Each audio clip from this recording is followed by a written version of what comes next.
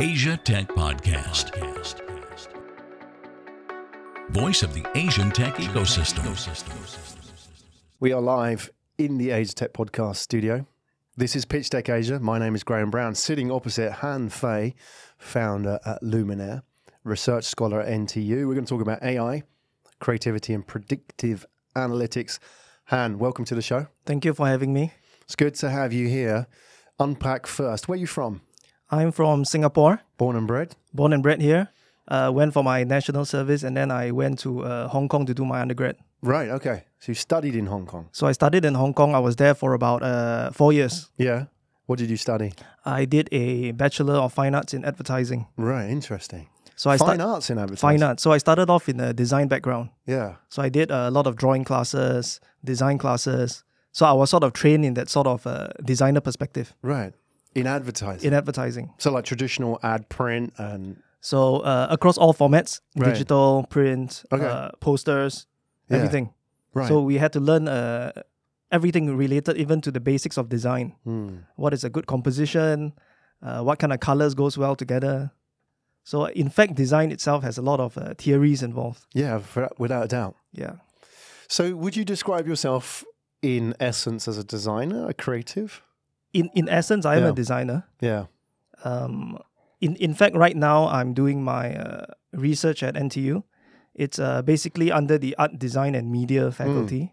But my research is involving how can we use this artificial intelligence to actually tap into this creative area.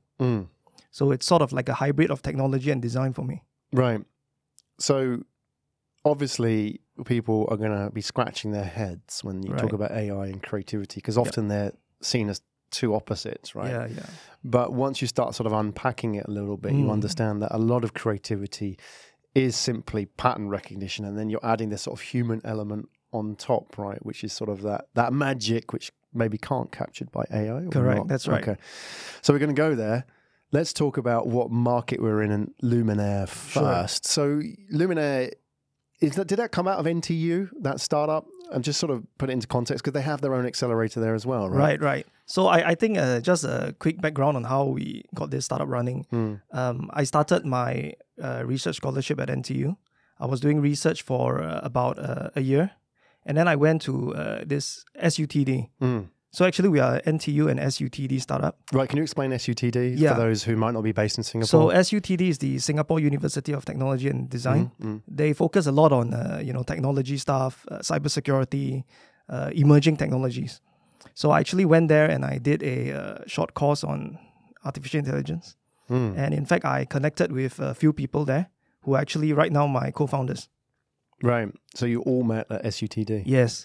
Why did you take a course on AI when you were a designer?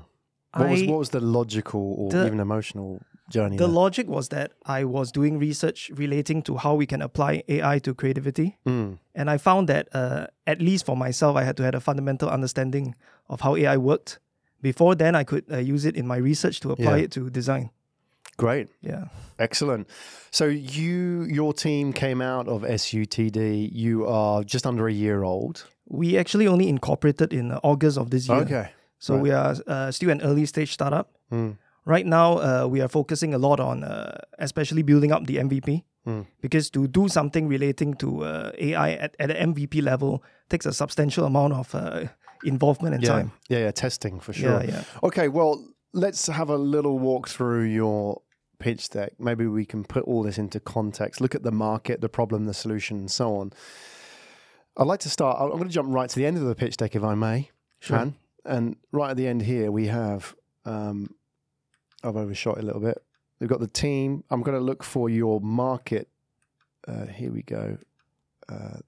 There is a slide. This is the edited deck, actually. Okay, so we can talk about the market sizing. Right. I'm trying to find... I've got it down here as slide 19, but it's not slide 19. Unless this has changed since... Okay. All right, so there was the original deck, which had your market size. I want to understand, maybe you can talk to us, I think it might be before your case studies. Sure. Is that what market are you actually in? So how do you describe your market? What is your market first? So right now, I think we look at the advertising spend. Right. As per the international spend on advertising, we're looking at a value of about 558 billion. since last year. Right. So your market is advertising. My market is advertising spend. Yeah. That is a global market. In fact, right now, based on my research, 90% of advertising spend is being earned by the technology companies, Right. Google and Facebook. So they're like tech companies, but they've angled themselves as a advertising company of sorts these days. Yeah. And only 10% of the current ad spend goes to the traditional ad agencies. Right. So what Lumin actually we're trying to do is, in order to compete with the tech giants, we have to evolve the advertising agency model into more of something like a tech company. Mm-hmm. So my market is actually the advertising spend. Mm. So it's a portion of the advertising spend. So it's a portion of that 90% that is being taken by the tech companies. Right. Still 60 billion, 55 billion. It's big enough to play with. All right. What is the problem? And I'm going to jump back into your pitch deck. Hopefully it's the same slides that we had, because I know you had a slightly edited version. Yeah, there's different version. Okay. What is the problem with all of this? So there's a $550 billion market. Yes. Okay. Why does it need to be changed, or what do you want to do with it? What is the problem that's out there? So going back to actually the premise of it, actually from my research, my topic was actually about the advertising content. Mm. So in fact, actually right now, if you look at the advertising technology sector, we are putting a lot of emphasis on this advertising placement. So we are actually targeting advertisements to people who are on technology websites, people who are on very particular websites if we're selling a very specific product. But what is being overlooked, I think, a lot is the content of the advertising. Because advertising itself is a combination of various subconscious decisions that as consumers we make. Mm-hmm. We may look at certain colors and it may trigger certain emotions within us. So my argument here is that the content is equally as important as the placement. Mm. So right now what's happening is that in the online space, increasing number of consumers is increasing year by year. They're actually installing ad blockers onto their computers. So people are actually choosing to block ads from websites because the ads are annoying to them. It's too much and it becomes sort of like a background noise. So because of that, a lot of consumers and especially the advertisers, they are not able to reach out to these consumers who are blocking their advertisements because these consumers are just not engaged at all. So what do you need to do? How do you fix that? So how we fix this is that we then think of the design of the advertisement and we optimize the content of it. Right. Okay. So let's just summarize. The problem is, well, there's a $550 billion market out there. A lot of it is owned by the big tech guys. Right. However, an increasing number of people are blocking their advertising because it's just not relevant or the content's not good. So what you're saying is that if we optimize that content, we can address that. Yes, you can in fact actually get more engaged consumers because right now a lot of time in terms of online advertising, we judge success based on certain metrics like impressions or clicks, or at the peak we have conversions where people actually purchase a product. Yeah. So the idea of optimizing content is then to use the advertisement as a platform to tell an engaging story that then gets more consumers to actually convert and purchase a product. Right. To turn them into sort of like a fan of a brand. And that's something that a company like Apple, for example, has done very well because they tell such a unique story to their customer that they feel that they are part of this ecosystem or movement. So that's the important part. And fundamentally, I think the design itself, even though it's very minute factors, it could be things like color combinations or the types of fonts being used. Even small details like this can affect subconsciously a consumer's look or outlook towards a particular brand. Right. So in the current status of the market with digital advertising, most advertisers, most merchants are advertising like they would direct mail. It's just putting messages up there. It's transactional. Yet what you're saying is there's something missing here, which is bringing across that sort of creative advertising mindset from the old world before it went digital. You talked about brand building, storytelling, engaging, and so on. Yes. Most people haven't really... I guess what I'm trying to get to is your hypothesis about how you're doing different is that you're saying that that sort of small amount of real estate on the mobile phone or on the website can be used to build brands and creatives in the same way that creative agencies like the Ogilvies and the Leo Burnett's always have done for years and years, right? Because if we look at advertising agencies, their main business is storytelling. Yeah. They're trying to convey a brand story or a history or legacy. But if you look at ads in the past, if we look at the Mad Men era, advertising then usually, if we look at the formats, is on print. Firstly, we are not able to target. So of course they had to spend a lot of effort in telling a good story. And if we look at early advertising, we can see that early advertising is very copy driven. So we can see like a full page copy text. That right now the modern consumer would not even look at a text that is more than two sentences long. So now advertising is about catching people's attention to the visuals, because we have become so visual, with the television, with the internet. We've become so everything is around us that is moving, trying to catch our attention. And how do we then get a consumer to actually look at a piece of advertisement and derive some sort of story from it, rather than just a filler noise? Why do I need story though? Because I could argue, rightly or wrongly, put me in my place. I could argue that if I can show you an ad, right, it's just a few lines, a Google ad, and that clicks through to a landing page, and you convert. I get you onto a list. I then hit you on the list with an offer, and you buy something. Right. Where's the story? Why do I need a story in that? It's just pure transaction. I'm just pushing you through a funnel to this end result. Yeah, I think also you have to consider that if you're trying to sell a particular product, there's probably another 10 or 100 companies trying to sell that same product. Oh, without a doubt, yeah. So how then, as a brand, would you stand out in terms not just the placement, but the design of it? Yeah. Because the design of it can actually tell a story that makes your brand stand apart from the rest. So my argument here is that the small details, the colors, the design theories, the way words are joined together, the copywriting, everything comes together in a complete package. Right. And in fact, if we look at two advertisements, one may perform better even though they spend less on an advertisement because the content of it is very attractive. Right now, we have a very international and global market. So there are people from different backgrounds, cultures, environments who grew up in a different way. They may engage with stories in a different manner. So that's where big data helps us, right? Because big data can give us information about where someone grew up, what's their location, and then how can we tell a story that's relevant to them. For example, if we look at certain countries, they may prefer the color green or the color red. So if we can actually generate advertisements that are, let's say, 70% predominantly green in those markets, for example, Indonesia, then we can actually relate to them on a cultural level because they use the green color so much in their own cultural festivities and all. So then we use small design decisions like this to actually use it in the generation and creation of advertisements. And that will actually increase the chance that they would actually look at it, or they would click on it, or they would actually purchase something from it. Yeah, interesting. There's a lot of variables going on, isn't there, when you're doing advertising? Right. So, a lot of it is actually very subconscious as well. Yeah. So we may look at something, this idea of taste, aesthetic preference, when we go to an art museum, we go to the Louvre, we look at the Mona Lisa, we may like it, we may not like it. But the fact is that what causes us to like or not, it is a multiple factors. Cultural upbringing, it's just personal taste. And taste itself is something that cannot be quantified. Yeah, and it's shaped by story. Yeah. Exactly. So storytelling, I mean, it's the basis of how humans have communicated for... We're the storytelling ape, right? Exactly. Like they say. Yeah, I mean, yes, I'm a believer in storytelling. Absolutely. It's great to hear this. And that brings us to the interesting conversation about storytelling and AI. Yeah. Let's hold that. We'll get to that in a minute. Let's jump in and have a look at the pitch deck as well.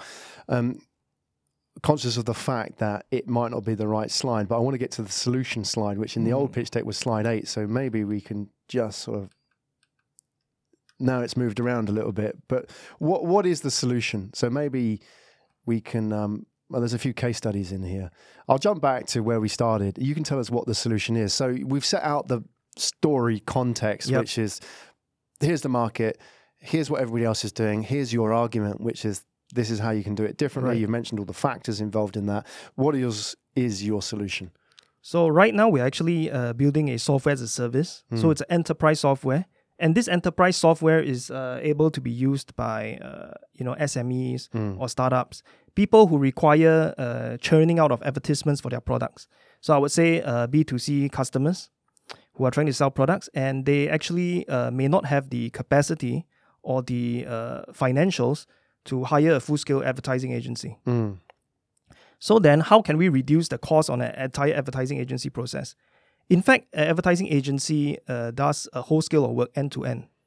They begin by doing market research to understand the consumer problems, how the consumer would most likely be reached, and then they move and translate that into this thing called a creative brief, which is then fed into the creative teams. So there's a creative director, art director, and a copywriter who then actually looks at the brief and says, what is the best design solution to solve this problem, to get the consumer to buy your product? So then it's an entire end-to-end process that every advertising campaign takes a lot of people, maybe up to 10 people, from the account executives to the media planners to the designers and art directors. So then how can we condense that into software as a service powered by AI that can then generate the market insights and transfer it into a design of advertisement? Can that process create a big idea? Like, I mean, there's that big... I mean, the big idea in advertising is a thing, right? I mean, you go back to the Leo Burnett days, and yes, there's creating this big idea. What is the big idea about this brand? Whether it's Tony the Tiger or Diamonds Are Forever, these sort of like classic ad campaigns, right? Yeah. And I suppose if you speak to the madmen or the people who sort of think of that world, is that they'll always pull out their favorite campaign, and these are the ones that they often sort of talk about, right? Right. Can it do that? Do we need it? I suppose that's the question we've got to ask. Or can it be sort of more of the AI-driven, subtle design, variables which you can change? So the idea is that, I think the argument here is that advertising agencies are still useful to us in the modern day because of the big idea. So things like the example you said, the Diamonds Are Forever, that's a De Beers advertisement where actually they transformed the entire jewelry industry. They created value on something that back then was not that valuable. Yeah, people didn't have diamonds back then. They had emeralds and now rubies. It became like sort of a culture where you have to propose and with an engagement ring. Yeah, 3 months salary and all that stuff. Yeah, that shows how powerful advertising can be. Just look at Nike with their tagline, "Just Do It." It's just 3 very simple words, but it creates an entire campaign about overcoming the odds, about becoming a hero of your own story. Yeah. I think there's a lot behind those simple words or design decisions that then, it can influence an entire generation. So I'm saying right now that the artificial intelligence itself, it's still not able to create this big idea. But what it can be utilized for right now is we're looking at areas like high churn advertisements. So advertisements, if I'm an e-commerce store, I'm constantly having promotions, Christmas promotions, New Year's promotion. How then do I optimize the design to attract the customers that I want to talk to? Got it. So I'm looking at a dynamic system. So a vision of the future where the advertisement actually is evolving. Everywhere you go, the advertisement evolves. So if I'm showing a piece of advertisement for Chinese New Year, for example, I would look at the demographic, I would look at the cultural background of the festival, and then the advertisement will relate to that. It relates in terms of the colors used, relates in terms of the fonts used, it relates in terms of the size. The size of the image with the fonts, what is the combination of colors. So there are multiple types of design decisions that actually go into something as simple as a promotional ad. How much can you personalize that as well? Is that possible? I mean, you're making it dynamic. Yeah. For example, if we know that, Han, you're more likely to click, just for example, an ad that features an Asian face, right? Or you might more like to click one that has like someone with blonde hair and blue eyes. Yes, right? Yes. So that's like a taste preference, right? Right. Can you personalize that for advertising? Because that must be the holy grail, right? Yeah. So that's exactly what we're trying to do. Right. So basically, what happens is we see a world in which all the advertisements you see is something that actually you like in terms of taste. Yeah. So like the example you mentioned, if you're somebody that is more attracted to Asian faces, for example, then the advertisements for the same product you see would feature, for example, someone drinking a bottle of soda who is an Asian face. Right. So in real time, someone who prefers blonde hair, blue eyes, they would see the same advertisement but with a person with blonde hair, blue eyes. Yeah. And AI, does the heavy lifting, right? Because it can do all that matching. Yes. Right. In fact, now the latest AI technology is this thing called a GAN. We call it a General Adversarial Network. And this is actually the most one of the most important users of it is in computer vision. Yeah. So in fact, they have actually done some examples of actually feeding 100 celebrity photographs into the AI system. And using this GAN analysis, it can then create entirely new faces of people that don't exist. Yeah. So then what is the potential when we apply this into the creative fields? Well, that certainly deals with any kind of like, release rights on faces. Could you just manufacture a face and sell it? We could manufacture a completely anonymous face that could potentially not belong to anybody. Yeah, that's fascinating, isn't it? Because then the issue with using faces in advertisement is that even if you buy it from stock photo websites, is that you don't know if you've got release rights on it. Right. You don't know if that person. Sometimes people have used faces and they're like already celebrities that they don't know. Right? And if you go into another market, that's this local singer. They don't know that, or they picked up somebody's face, and then you get those families on holiday, they see their face on an ad, and then that reflects badly on the brand because they sue them, right? Yes, exactly. So you're saying you can actually create that? Yeah, so in fact, face generation is one of the current testing and investigation being used on this GAN algorithm. And there's a lot of potential here because we are just looking at faces, but this GAN could potentially simulate even photographs of environments. Yeah. Photographs of how a place looks like. Image of an entire mountainside could all be generated just from feeding a AI algorithm thousands of images, and it can create something entirely new out of it. Yeah. To do this, you must have a massive data set. You can't just work with like one advertiser, can you? Because of course, you've got to have that broad spectrum to pull from in different markets, different cultures, different demographics, and so on. Exactly. So how is that going to work? How are you going to tie all this up? You're going to collect all that data and make it cross-transferable. So, if I'm an advertiser, I'm not just working with the data from my customers. Right. I'll be able to pull in all this from all over the world. So part of what we are doing is that we are trying to build an ecosystem. So an ecosystem of this magnitude that involves different cultures and countries. We require all this cooperation, for example, with the many other clients. So we start off by having a very baseline sort of data set that we can acquire, sort of like consumer behavior, marketing data, etc. And then as we run, this is where the AI deep learning comes in. As we run campaigns for brands or advertisers or companies, we use the AI deep learning system to actually collect the information on how well each advertisement would perform based on our hypothesis. And this hypothesis gets more and more accurate over time. Right. So I think that's the really real beauty of the deep learning in AI is that we can then learn from millions of data points and data sets. And this is something that if you ask a human to do, they wouldn't have the kind of accuracy or the speed. No, there's too much bias in it as well. We've seen this in medicine, for example, with diagnosis. Okay, well, let's have a look at one of your case studies as well, see what the actual results of this are. I want to ask, before we get there, is that, and my mind's sort of like weaving in the conversation, is that, for example, in advertising, especially online, uses a lot of stock photography. Right. Can you, and you're talking about scenes and faces that you can manufacture effectively. Yes. No, I'm sort of thinking forward to the future. That could mean the end of stock photography, where you're actually just generating this stuff rather than... So basically, we are also like a sort of like a stock photography kind of model, whereby advertisers can actually just generate advertising on our platform, and they can just purchase it as a stock photo, to use it. But it doesn't contain a real actor. Yeah. So if I say over time, I want 3 Asians drinking soda, and they've got to be this age, this demographic. Exactly. So then it can generate. But one of the factors here to consider is that the whole premise of advertising is to sell the product of a brand. Yeah. So even if I'm a marketing director of a particular brand, I may want certain specifications like what you mentioned, 3 Asian people. But if the data shows that 3 Asian people would not be effective in this market, then the AI would recommend otherwise. Got it. So in fact, what it generates actually, it's optimized for the best result in the particular demographic or market that you're selling to. Right. So if you say... Kodak, and your big idea was share the moment, you could go in with that big idea. I want images of moments. Yeah. And you could somehow feed that into the machine. Yeah. And that would then say, here are moments in different cultures. So the idea of moments could be, for example, image of a couple sitting by the edge of a mountain overlooking a vista. Yeah. That could be an idea of moments. So that could then be generated by the AI together with the relevant tagline or copywriting using natural language processing. And also things like, placement of the logo, what's the size of the text should be, and it's all generated. Yeah. Okay. What does Luminaire mean? So Luminaire, our tagline actually is the future illuminated. Right. So sort of, I've always liked sci-fi, Yeah. And I guess Luminaire is sort of like a light of the future. Yeah, I'm just wondering. Okay, let's go into the case study because Right.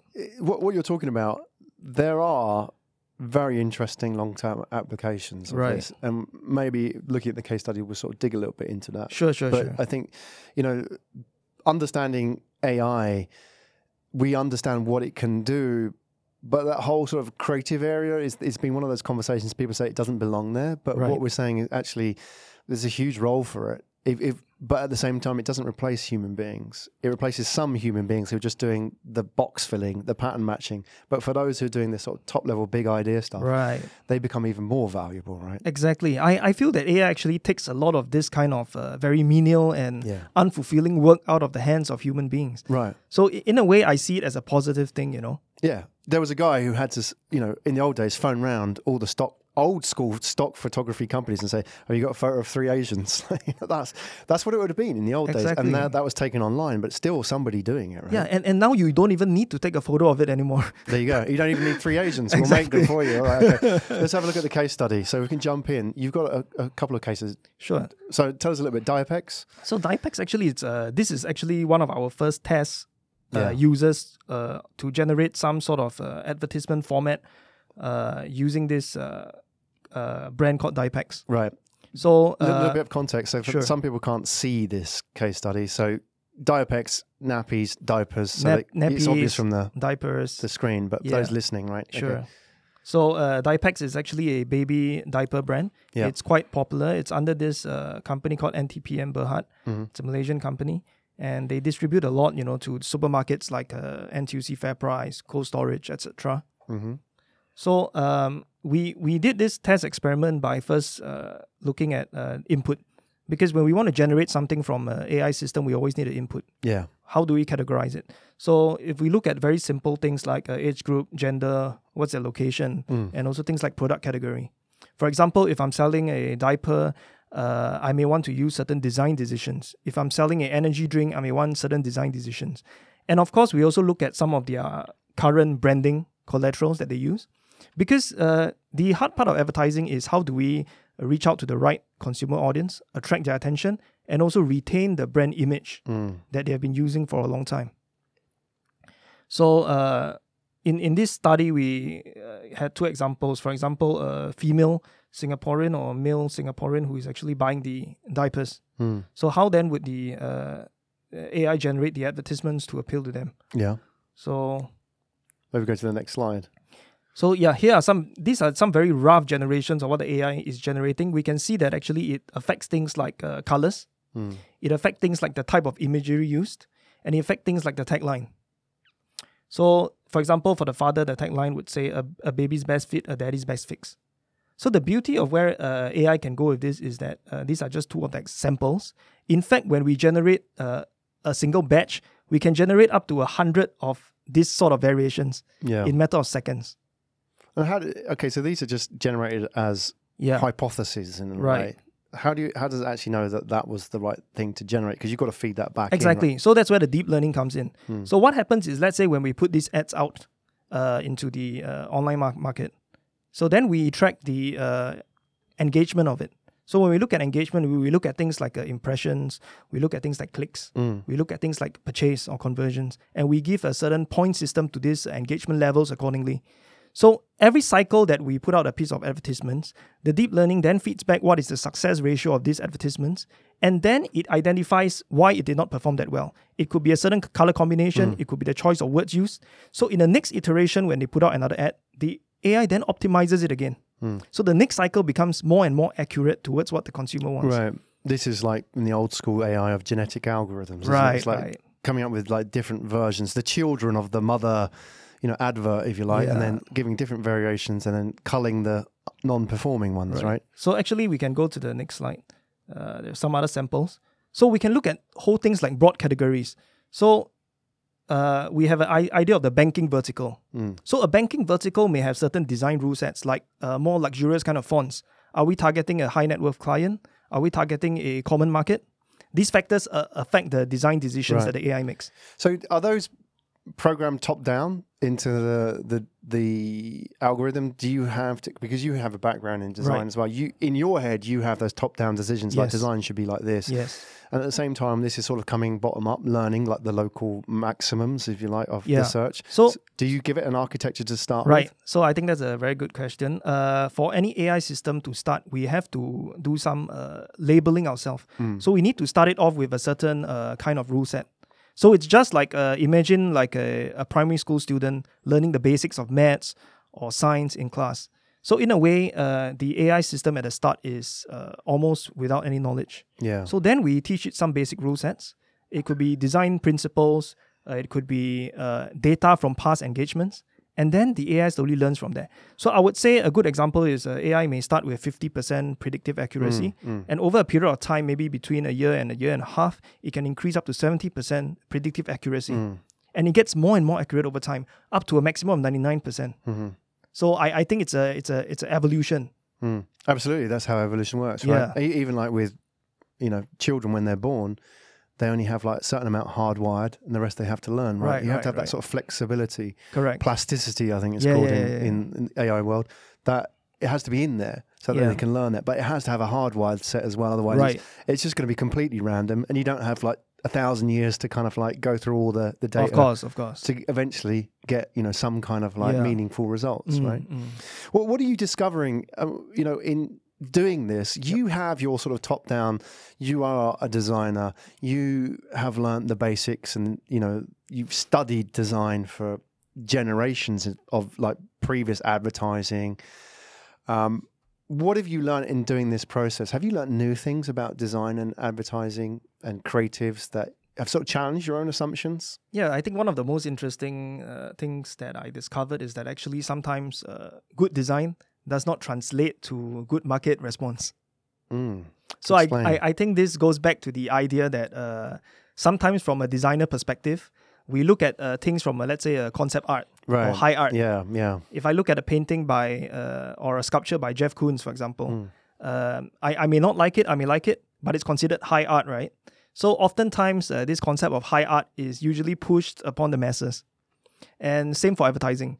There are often times where there are fantastic advertising campaign, very artfully done, really, really well written, but it just goes over the head of so many consumers. Yeah, it's advertising for advertisers, yes. right? Okay. And in fact, the advertising industry, there's a lot of emphasis put on awards, things like tell me Crowbar about Awards, the Cannes Lions. Lion, yeah, exactly. So then, what is the difference between advertisement and high art?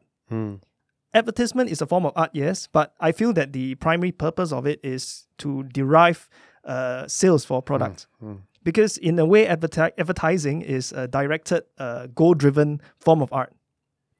It can't be compared to sculptures or paintings. Yeah. So then I think one of the interesting things is actually the AI system. It generates without this preference for creating high concepts. Right. But rather it looks at hard data. Results. And then it creates things that people would actually understand and like. Yeah. I think that's the fundamental difference. Does it then come out with sort of designs which you like, wow, is that really going to work? But it's telling you, look, based on my data, this is going to work. Right. In fact, what's happening is that a lot of times in advertising, we have this thing called the 180. So what happens in the 180, it's a method of doing conception. Yeah. Conceptualizing. So what happens is you take a well-established idea, something that the market would preferably like, would most likely like, and then you flip it on its head. So you do something completely different, completely outrageous, that then gets the result you want because it's so different from what the market is showing. So then the AI can also do that. Right. So we can generate a series of advertisements that fulfills the market needs, and we can create 20% of those advertisements that goes completely against norms. Right. That could be completely mind-blowing, that you wouldn't expect something like that to appear. Does the AI know to do that, or do you have to tell it to do the 180? Does it so say... we tell it to do the 180. Right. So we can put sort of like a weightage. Do we want more of a 180 kind, or do we want more of what the data tells us? Would you expect in the future that the AI could make that decision? Now it's time for a 180? Eventually, yes. When it gets enough data in its brain and enough experience over time, it can make decisions by itself. So you're effectively what you're doing in the creative is you are doing what has been done by humans. A lot of the pattern recognition, a lot of the research, the data crunching and so on. will that then move up that chain of value? You know, what role does the creative director have in this, or will there ever come a time in the life of Luminaire even that way you're doing the creative director's role? I think for the short future, no, because the AI is not to that level of sophistication where it can make decisions on big ideas. Because end of the day, the AI still relies on the data set. It relies on what the market is telling it. So it goes with design decisions that are based on market. But as I mentioned, advertising is a mix of high art and reaching out to the consumers. So then I think we were going to see a lot more of advertising for its main purpose, which is to sell products, rather than advertising for winning awards. I think that's going to be a slow switch over there. Because in fact, a lot of brands are not very satisfied because they are not getting a lot of feedback in terms of how well their ads are performing. So usually if we put up some ads online, if we go through an intermediary like an agency, usually the reporting of the figures, how well the ad is performing, is not really a factor. It's more about delivering the advertisement. Hey, the marketing director likes it. It looks nice. They think it works. They just put it out. If it doesn't work so well next time, what can we do better? But then that's just a sort of like abstract thought. But going through a deep learning cycle, we look from the facts, the data, what works, what doesn't work, and it iterates accordingly. And the changes might be very minute. It could just be a font type change. It could just be a font size change. But it will make a difference. Absolutely. In future, can a large advertising network plug your app, your software into it, your technology into it? Yes. In fact, that's what we are looking at. Being acquired by Google, for example, like that would be, for them. Right. Like, that would help optimize the front end of course, yes. the ad planning, right? Right. Okay. So I guess one thing people may be thinking is, surely Google are doing this already. They're smart, right? Right. So in fact, right now, Google actually has its own like a generation of ads for people who want to put up online advertisements. They can actually use some very simple generation. But the generation is not about design consideration. It's a very simple where you choose a certain image, type in your own text, and then it creates a template for you, which is then put online. So I'm going a step further. I'm saying that the content actually really matters, down to the minute details, the kind of words we use, the taglines we are outputting, the kind of design decisions that are made in the design of an advertisement is very, very important. Okay, good. Shall we talk about your journey as a company in terms of where you are and what happens next? Sure. Obviously, everything is subject to change on this pitch. Right. But if I was to just just scroll towards the end, you have the raise and the situation of where you are with Luminaire. If we sort of go down to the last few, we've changed. I mean, okay, so let me ask you, okay, we've got the investor partners in here as well. Well, I'll ask you now that you're sitting here, where are you in your development cycle? Where are you in your fundraising and what happens next? Sure. So right now we are still at a pre-seed stage. We have got funding from ESG as well as co-funding by Space Ventures. So right now we are actually in the phase of finalizing our MVP.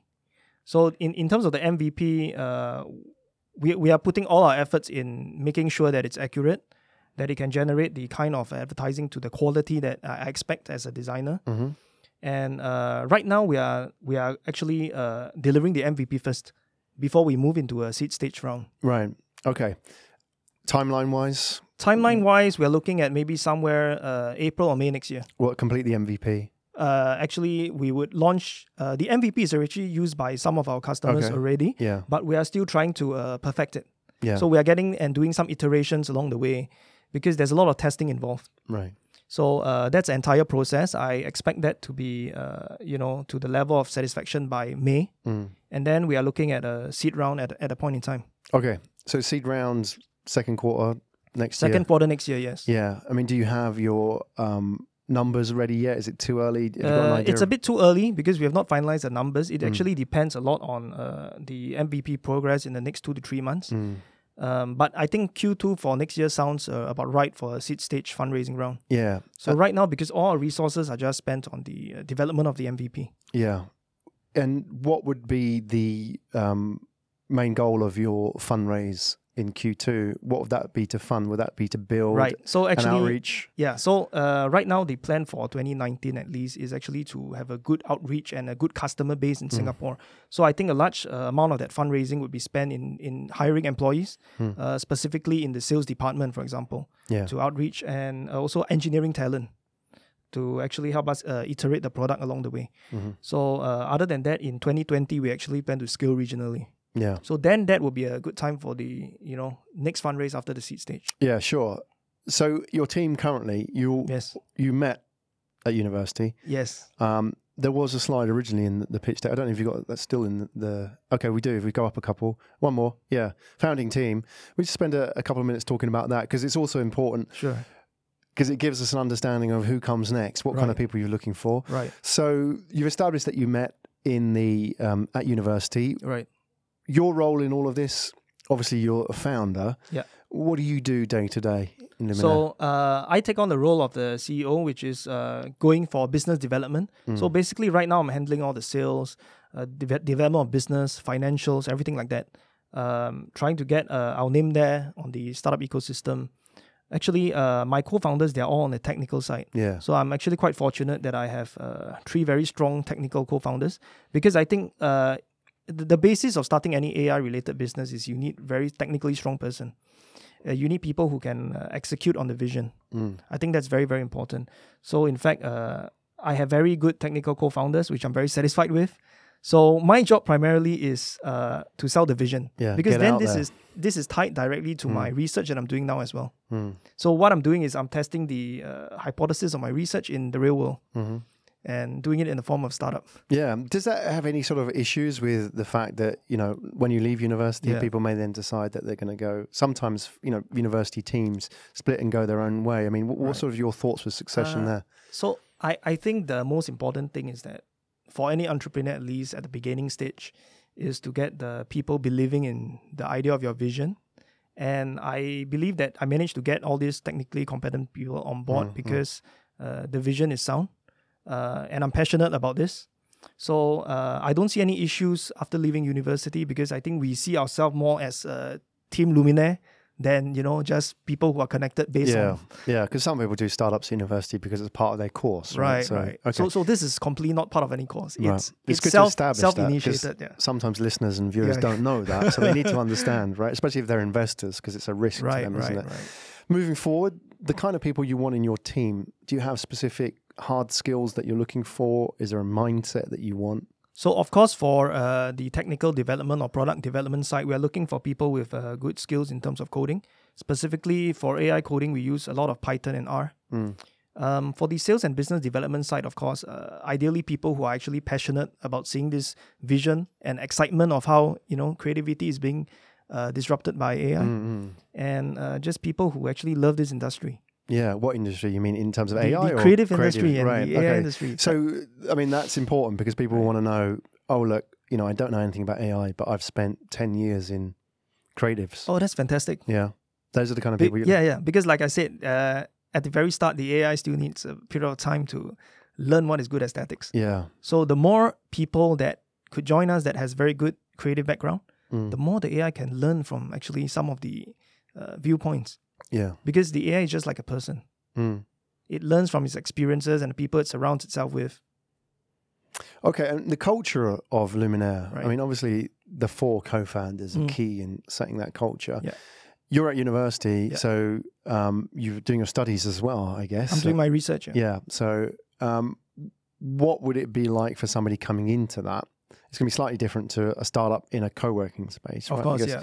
So what do they need to know? And what do they need to know also about what your working culture is like? I think in terms of working culture, we are quite open to suggestions or feedback. We are actually also very research-driven. So in fact, if you look at some of my other members, they are all PhDs in computer engineering. So I think fundamentally we approach a lot of the problems in AI space based a lot on research. So if you're somebody that likes to look into the details, likes to get into research journals and all that very geeky stuff, I think we cater to that a lot. And also for myself, I've always enjoyed startup ecosystems and cultures and all that. So I think it's a good mix between hard research and running a startup. So it's the excitement of running a startup day to day, and also the backing of knowing that what you're doing is making a difference, because this is all based on research. Yeah, absolutely. Well, it's been fascinating hearing about your your journey, Han, and what you're trying to do as well, because there is a lot of talk of AI these days. Right. Less so in the space that you're in. Right. Because, like we've established, it's not necessarily what people put together. They use AI for, like crunching data in large organizations, which effectively is what you're doing, but you're applying it to the creative space as well. And there is a real problem out there. And, that is a problem which maybe, we've talked about, for example, advertising agents and creative agencies. They're not going away anywhere. I mean, they're evolving, right? And you look at like the WPPs and so on. They're constantly like acquiring technologies and people who can fit into their portfolios.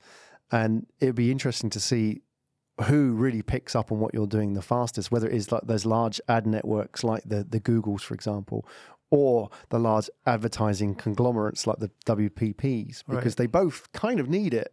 But who recognizes that need first? Yeah. So that's going to be an interesting story moving forward, right? So, right. In fact, a lot of the ad agencies now, they are shifting a lot of their assets into digital as well. They're slowly transforming themselves sort of from an agency model into a tech model. Yeah. Because what works in the modern day is running your business, no matter what industry, like a tech company. Yeah, exactly. Well, that's going to be a fascinating story moving forward. So, Hannah, hopefully we can get an update on your progress as well at some point in 2019. Right. So obviously the MVP, the raise, what happens next? Because once you have that raise in as well, now you need to start seriously thinking about outreach and getting out there and knocking on the doors and selling this to all those ad agencies and brands out there who could make use of your platform. Han Phay, everybody, founder of Lumin. Wishing you all the best with your ongoing journey and all the best with your studies as well. And let's not forget. Thank you so much. It's a big part of what you're doing as well. Yes. What would be the best way for people to reach out to you? Those that may be potential investors, potential partners, even potential team members. Oh, sure. Just go to our website, www.luminaire-ai.com. So whether you're an investor, just someone interested in the product, or looking for a career, you can just drop us an email on the pages on the site. Exactly. And tell them that you watched this interview as well, because it says a lot. I mean, if somebody's paid attention to your story and learned about your why, it really gives you a good indication that they're fully in with the vision of what you're doing. Right. Han Phay, everybody. Thank you very much. Thank you. You've been listening to Asia Tech Podcast. Find out more at atp.show.